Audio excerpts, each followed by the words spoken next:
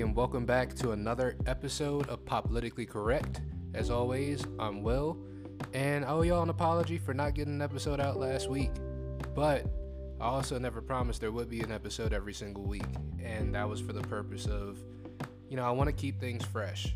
I did record something last week. I don't even want to call it an episode because it was a very poor attempt at, trying to make something out of nothing when I wasn't really feeling it. And y'all don't deserve to hear something like that. Y'all don't deserve to spend your time not listening to something, or spend your time listening to something that isn't quality, So, my bad, and let's hopefully just keep moving forward into actual good content. So, the first thing I wanted to talk about that I did talk about in whatever that attempt of an episode was last week is the fact that every movie studio has decided that they aren't going to release any more films for the duration of 2020. Disney has moved from a theatrical release schedule to more of a streaming release schedule, which is what I believe a lot of these studios are going to end up doing, because they can't just keep sitting on all of these movies and then try to release everything whenever the world reaches its new normal, whenever that is. We have no idea when that could be. And something I kind of talked about then that I kind of want to really dive into now is, what is the future of cinema going to really look like? Movie theaters have been a dying industry for at least the past 2 decades. For anyone out there who doesn't know, movie theaters primarily make their money off of concessions. They don't make their money off of ticket sales, or maybe a small percentage of their money, but a good percentage of their money is made from concessions and people actually being in the theater. And with the fact that theaters that are open right now can only open at like half or 25% capacity, that's really hurting them in the long run. Theaters like Regal have decided that, okay, we're not going to be open for the rest of 2020. But there's some theaters who are being more hard-headed, like AMC, who decided they're just going to stay open. And I can't blame them, because according to some reports, they don't have much money left. They got enough money to stay afloat for maybe 6 months. That's what I've heard, unless somebody comes along and buys them out. But we won't know until that happens. So we're kind of just sitting back and waiting to see what happens. As for the future of cinema, I think a lot of these studios are sitting back and they're realizing that they can just make a streaming service and still be able to release their content, still get ratings from that, and still be able to, get that money from subscriptions and be able to get people to see their movies.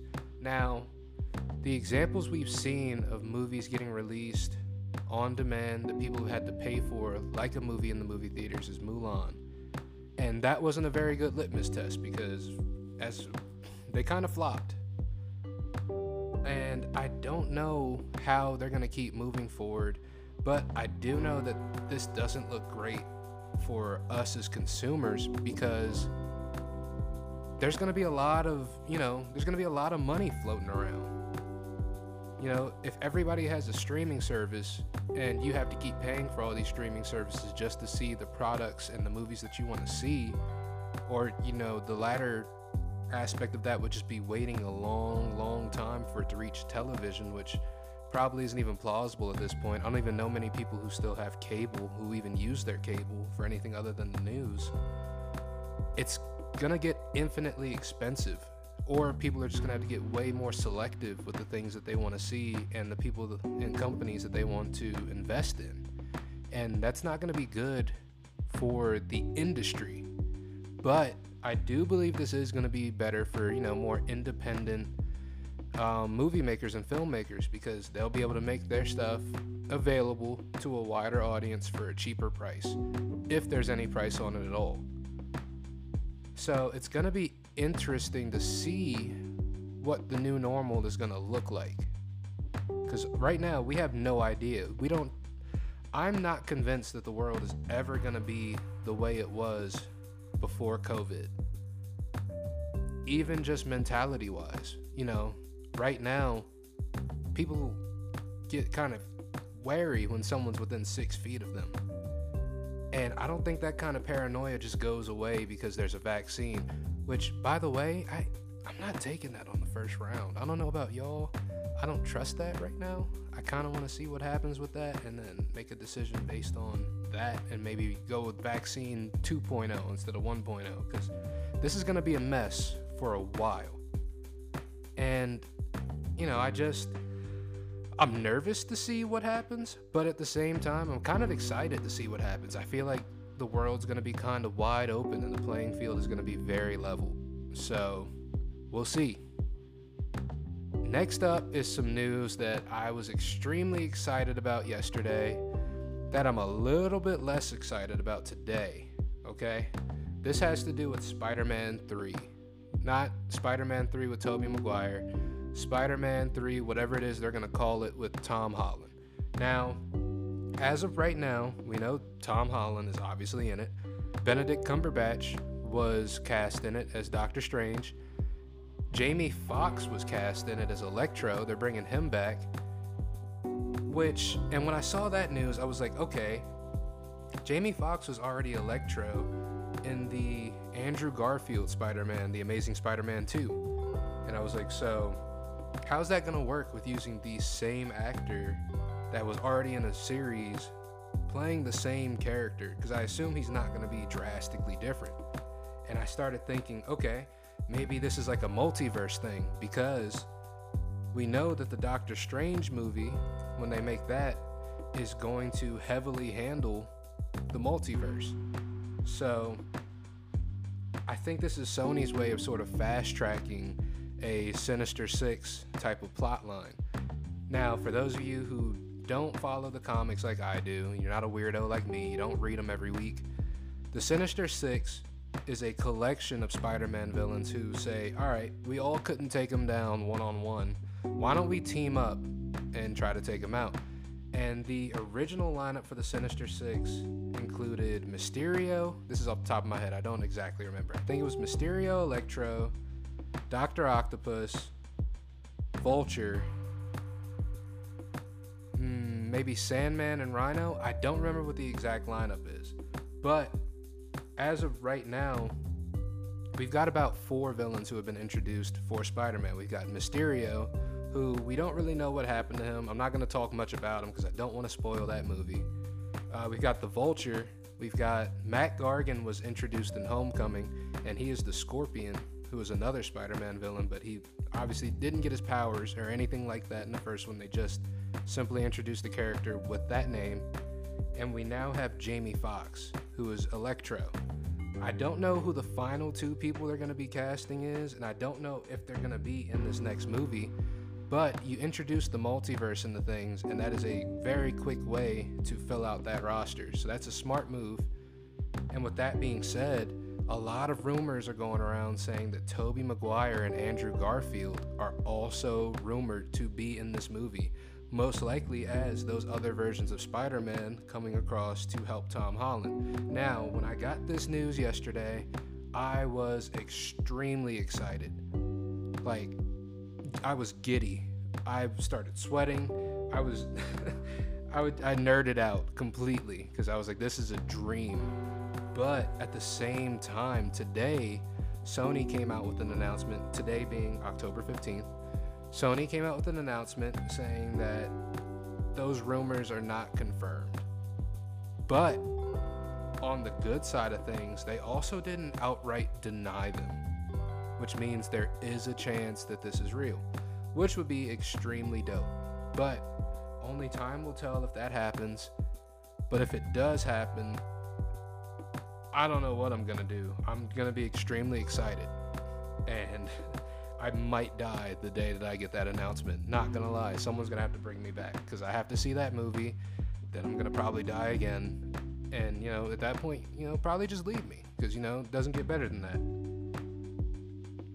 Other news that I saw was that Don't Breathe 2. I don't know who out there has seen Don't Breathe.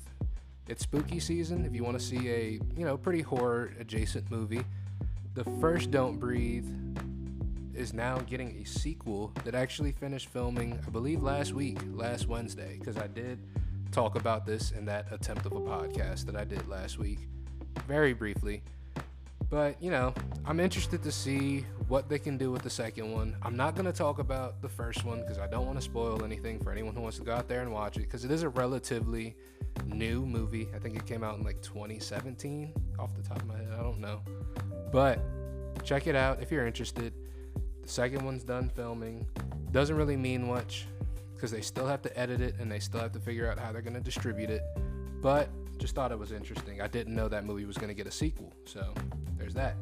And some other news that I saw just yesterday is something that I'm not sure if I'm happy that I saw it or not. And that's that Dexter has been greenlit for a new season. Now, those of you who didn't watch Dexter, it was a Showtime show, I believe, starring Michael C. Hall, and his character Dexter was a forensic scientist. I believe he was a blood spatter expert. Me trying to remember that off the top of my head. But he was also a serial killer, and he made it a very big point that, he had this sort of code that he followed, and he only murdered, bad people.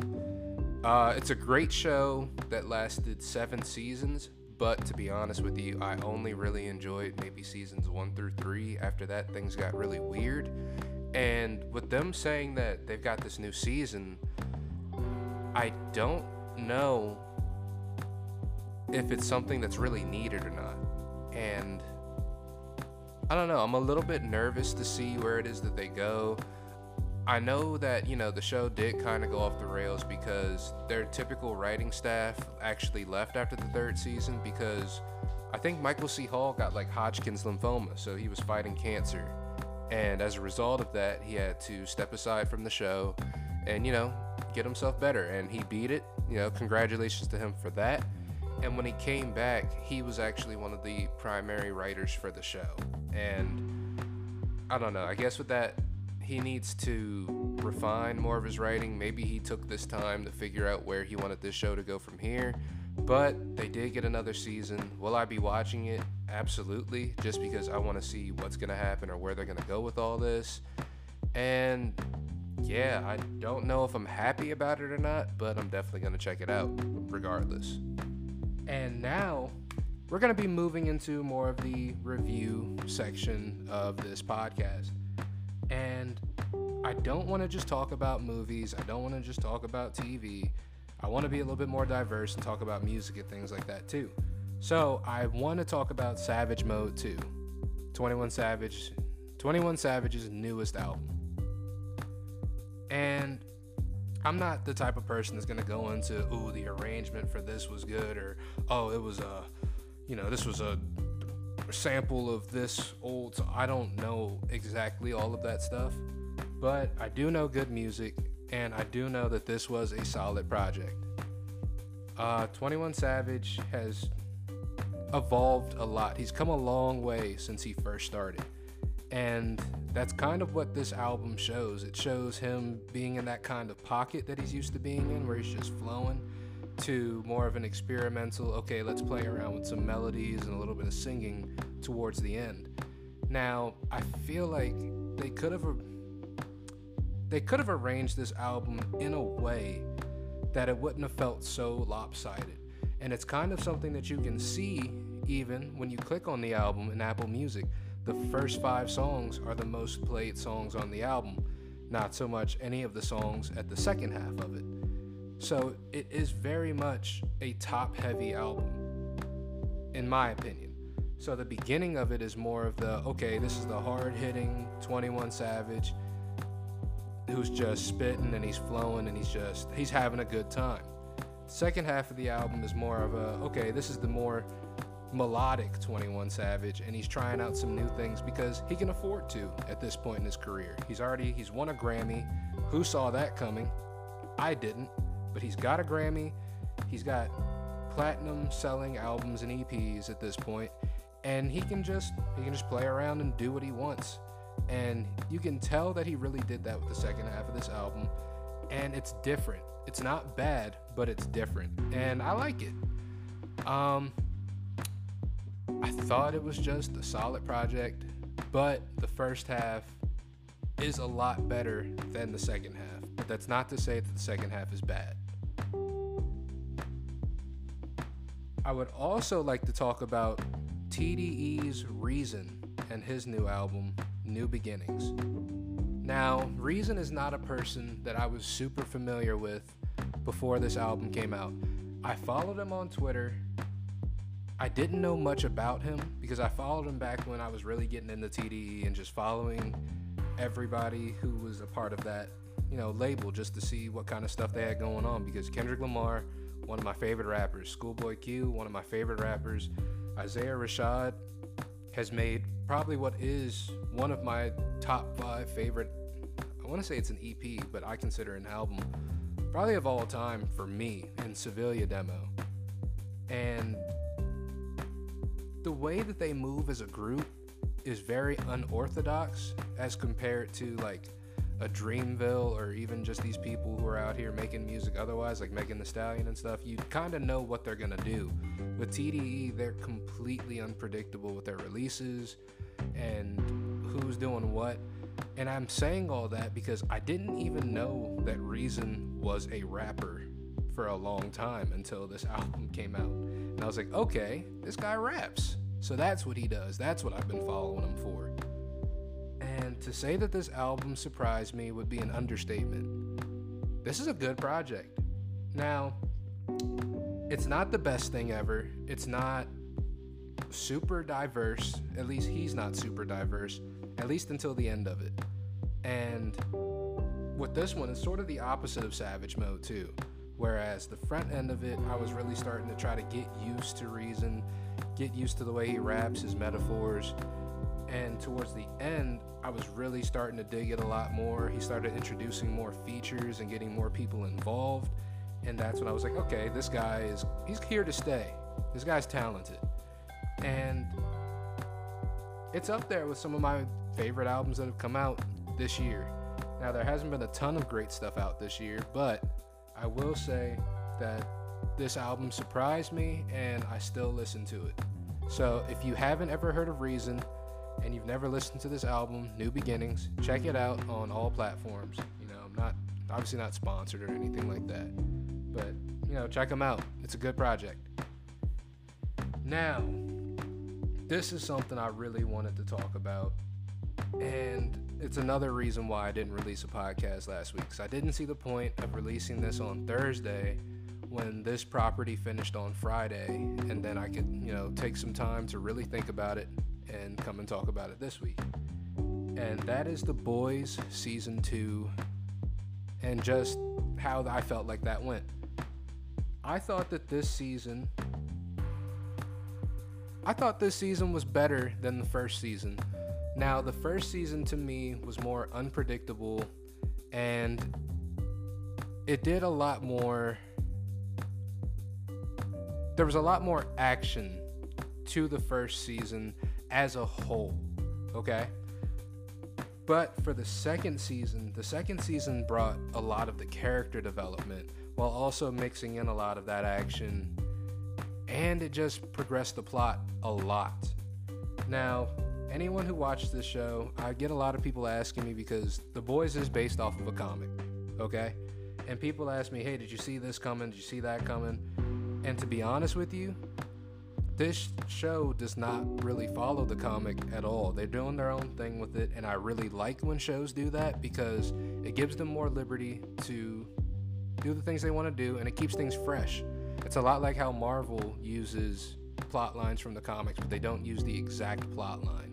They play around with it, and they just sort of shape it around that plot line, but they don't make it the centralized point, and they don't do it verbatim. And I enjoy when they do that. So when I looked it up to see how much more of this they were going to do, because I know that compared to the comic, they've gotten nowhere close to where it ends. And I wanted to see how many seasons they had planned for this. And Eric Kripke, who is the showrunner, he developed the show. For those of you who don't know who Eric Kripke is, he also developed the show Supernatural. So it is important to get to know who people are, because then you get to know what kind of stuff you're going to like. But he said that this show, in his mind, he sees it being 5 seasons. But that doesn't mean much because he only intended for Supernatural to be like 6 or 7 seasons, and they're on season who knows at this point. they're just rolling along.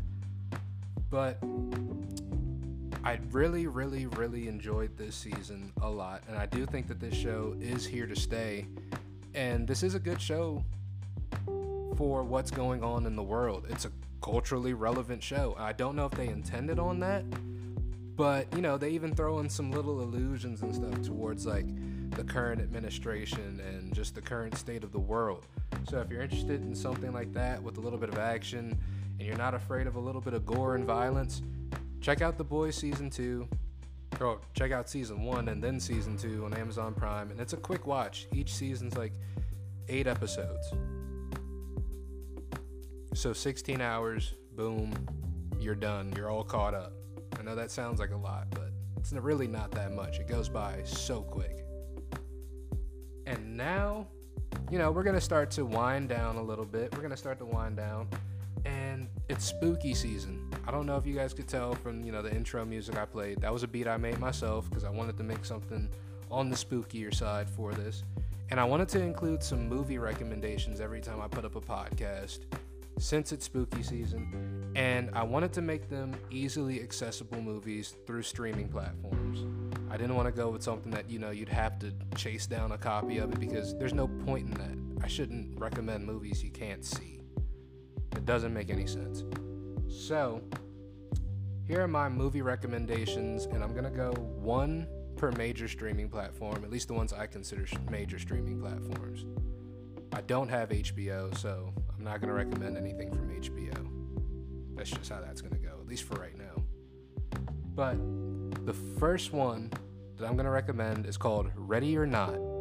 It is available on Hulu, and the plot of it is centered around a very deadly game of hide and seek. That's all I'm going to tell you. Take the time to check it out if you got time. It's a good one. It's one of my favorites. Next up, we got The Cabin in the Woods off Amazon Prime. This movie is one of those movies that I like to tell people kind of the backstory behind it because I think it's funny. So this movie was originally made as more of a satire towards the horror genre, right? And sort of the tropes and stuff that are found in the horror genre. Any of you don't know what a trope is a common occurrence that happens in a movie that sort of tells you that, this is the type of movie that you're watching, something that's very common. So for example, a trope in a horror movie would be a woman running from the killer and tripping and falling. That's a trope that you would see very often, and sometimes people get tired of seeing those tropes. Sometimes people welcome those tropes. But one thing they do is signal to you exactly what it is you're watching. Cabin in the Woods plays with a lot of these in a very clever way, and it's it is so well done that it actually stands very well as a very good horror movie in itself. Now, this movie was filmed in 2010, and it stars Chris Hemsworth as one of the main characters, right? They didn't release this movie in 2010 or 2011. This movie was released in 2012. Why did they wait 2 years? Because at the time when they recorded it, none of the people in the movie were big names. Chris Hemsworth was not the person he is today. However, in 2011, Chris Hemsworth was. However, in 2011, Chris Hemsworth filmed Thor and starred as Thor, and he quickly became a household name to where the studio who filmed this, I don't remember off the top of my head, they said, perfect, now we can release this because now we have a box office draw. Business 101, great move on their part, bravo. Check this movie out on Amazon Prime. It is also one of my favorite movies, and definitely one of my favorite movies of 2012. And rounding it up on Netflix, the king of the streaming services as far as I'm concerned, is Hush, which is centered around a deaf woman who is living in a cabin out in the woods. Don't know why she's living in a cabin out in the woods by herself, because she's deaf. But, them's the breaks. It's a good one, produced by Blumhouse, who has been killing it in the horror genre lately. They've kind of been the people who have revamped the horror genre. And, they're doing great work over there. Don't remember when this movie came out, but check it out on Netflix. And if you end up checking any of these out and you know me and you like one of them or you don't like one of them, let me know. Shoot me a text. Hit me up on socials. If you don't know me and you do want to follow me and you do want to reach out, you can follow me on Twitter and Instagram at William Norris Jr. William Norris Jr. And please go and subscribe to my YouTube channel at Mind of Mark. That is MARQ, Mind of Mark. There should be some cool stuff coming up there soon. I'm going to say that every week just so you all hold me accountable. Okay? It won't be this week, it won't be next week, but it is coming soon. There is work being done on it. So with that being said, thank you so much if you made it to this point. Tried to keep this one short and sweet. I really like this kind of pocket that I'm in because I feel like I'm not rambling too much. Thank you for listening, and go out there, read something, watch something, learn something. Have a great weekend. Peace.